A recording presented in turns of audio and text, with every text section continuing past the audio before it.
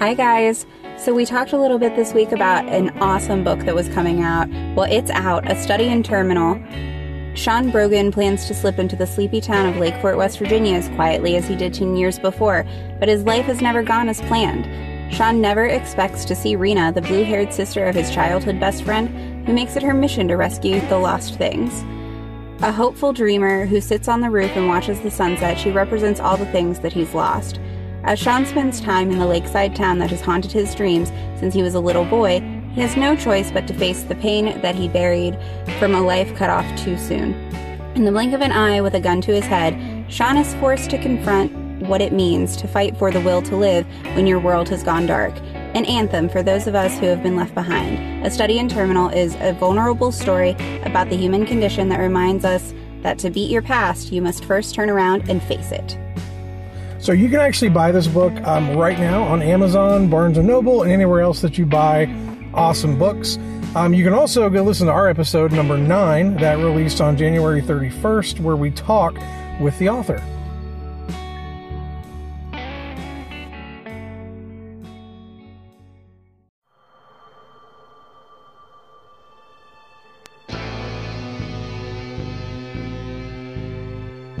This is another episode of Main Corpse.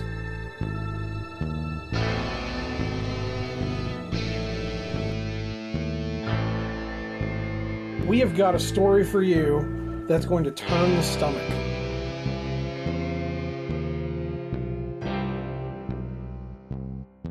All right, welcome to Main Corpse. I'm going to try to say this right. Horror Derves. All right, so what you're going to hear now, this is something a little bit new for us. So I'm going to try to put it in perspective what we're doing. This is Matt. And this is Kelsey. All right, so what this is, during our off weeks, we're going to start posting little shorts about kind of ongoing crimes, things like that we're interested in, maybe short form stuff that we wouldn't normally put up in a longer version of our podcast.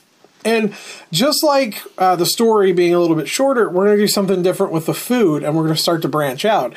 So we're going to start trying like snack items, like new snack items. Stuff that you guys can get pretty much everywhere. Yeah, like Walmart, Target, Dollar General, places like that. So we might even eventually throw in a couple of fast food items that are available nationwide. Yeah, for sure. Send us some suggestions too. Please, yeah. So today we have, do you want to introduce this because you're the one who picked this up? Yeah, so it's the limited edition Coca-Cola Starlight, and I got 0 sugar. Yeah, it says it is space flavored, which... The flavor of space. So we'll try that right now because I don't want the other thing to interfere with the flavor. All right.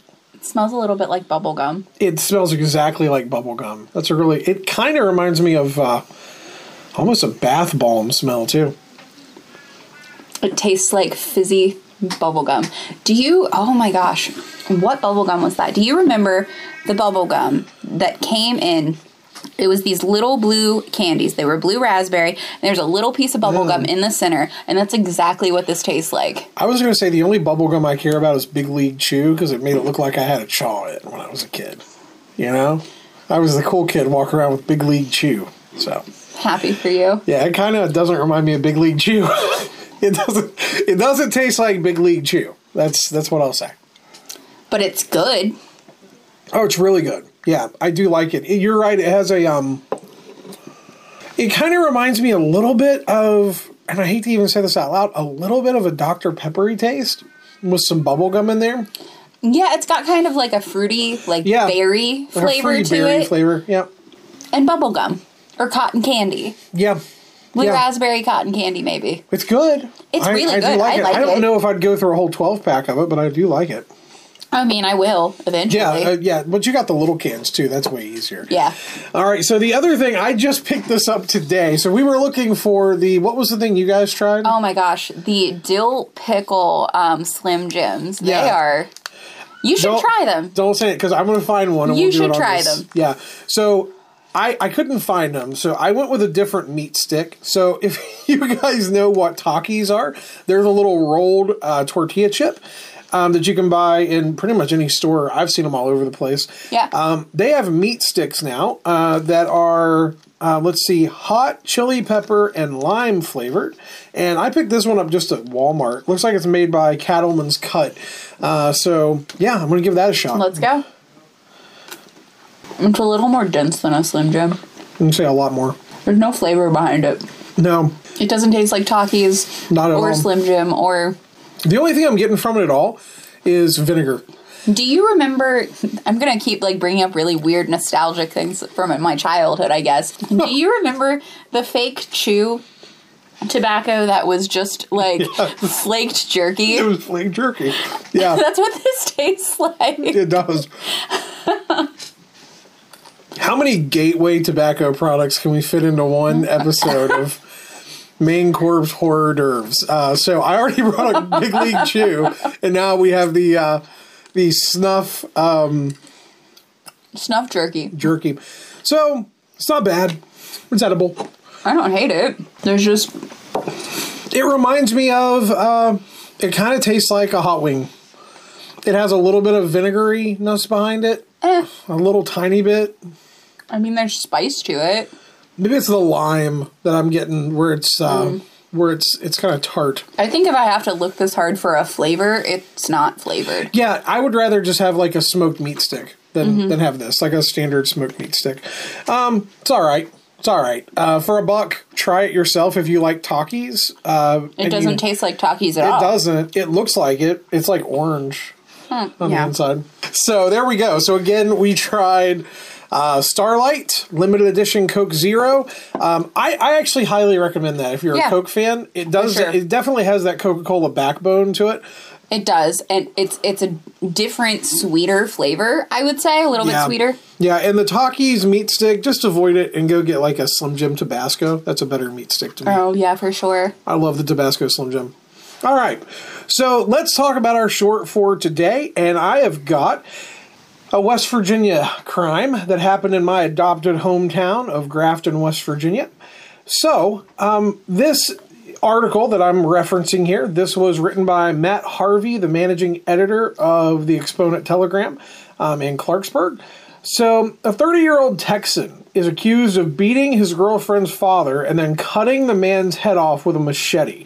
And he went on trial on Monday, I believe it was around March 14th. If you can tell me what day Monday was, around March 14th, I believe that was it, of 2022. Yeah, that was March 14th was Monday. Cool. So March 14th, he went on trial. So a 30-year-old Texan accused of beating his girlfriend's father went on trial, and beating him to death, and then cutting his head off shortly after. Well, that's the only way you can kill a zombie. Exactly. So let's take a look here and see. So he was accused in May of 2020, May 29th, of the homicide of Michael Edward Blackburn, 49, of Grafton, formerly also of Texas. And the prosecutor said this trial is about a brutal, senseless, and savage murder of Michael Blackburn by the man right there, and pointed to Padron. So here's what I'm going to say about this. I remember when this happened, his body was discovered, and his son-in-law, I guess is what you would call him, because he was, so this kid was in a relationship with the father, with the girl, the father's daughter, with the daughter. Yeah, trying to think of the right way to put this. And apparently didn't like the way he would interject himself into their relationship. Apparently he accused the father, in this case again, Michael Edward Blackburn, of attempting to raise their child, and basically claimed that he would try to overtake him on everything. He would always kind of interject himself into that dynamic, and he didn't like it. Board also said this case is about rage, pure unadulterated rage, all-consuming rage where the mind stops, thoughts cease, and the body is consumed by a power all its own. He also said that the 5'4", 150-pound Blackburn was significantly smaller than Padron, who was 6 foot, 190 pounds, and he used that extra size and weight to take Blackburn down. and bludgeon him to death with the broken leg off of a chair, cracking his skull and killing him before severing his head with a machete. And there is a quote from Padron where he said, "I cut off his head like a trophy." So Padron ran. So did he keep it? Shortly after this happened. It was there whenever they found his body. Well, then it's not a trophy. Yeah, you don't leave the trophy. I really there. see. I was gonna say, you know what? That would be like pretty smart if it was like a forensic countermeasure. But this guy just wanted it as a trophy, and then just decided he didn't want it as a trophy. So this was all put out in front of the jury by the prosecutor board. Mm-hmm. The defense, whose name was Resiter, didn't even bother disputing the allegations. So basically, he stood up and said, "We will not attempt to convince you that Nicholas Padron, the defendant in this case, did not commit a crime. That's indisputable." So even the defense was saying, yeah, he definitely did this. So the trial only lasted for a matter of days before it took the jury 45 minutes on Friday, which would be March... the 18th. Yeah, Friday, March 18th, it took them 45 minutes to turn in a guilty verdict of first-degree murder with no mercy shown. So, in other words, he is looking at life in prison with no chance of parole. Did you say his name was Pedro? His name was Padron, is the way you say his last name. So it's Nicholas Christopher Padron. It may be Padron, Padron, is how you say his last name. I'm wondering if it wasn't a little bit to do with his name and probably him looking and sounding a little Mexican. I also understand that this is like totally... Yeah. I'm going to say that the crime itself was absolutely horrendous. It was horrific, and it was so. I feel like if he had simply bludgeoned him to death and then turned himself in and said, I was just in a rage. He was trying to tell me how to raise my daughter. He kept getting in the way of my relationship. I feel like this might have looked a little different, but the fact that after he was done, he cut his head off and said that he liked it. I 100% agree. He's a monster. Yeah, it's bad. But you may be right. I mean, I don't know. I just assume the absolute worst all the time. I'm going to be honest with you. I'm a little bit salty that I wasn't asked for jury duty because I would have been like, I'm there. Let's go do this. And I totally would have been on that jury. And, I got called for grand jury a single time.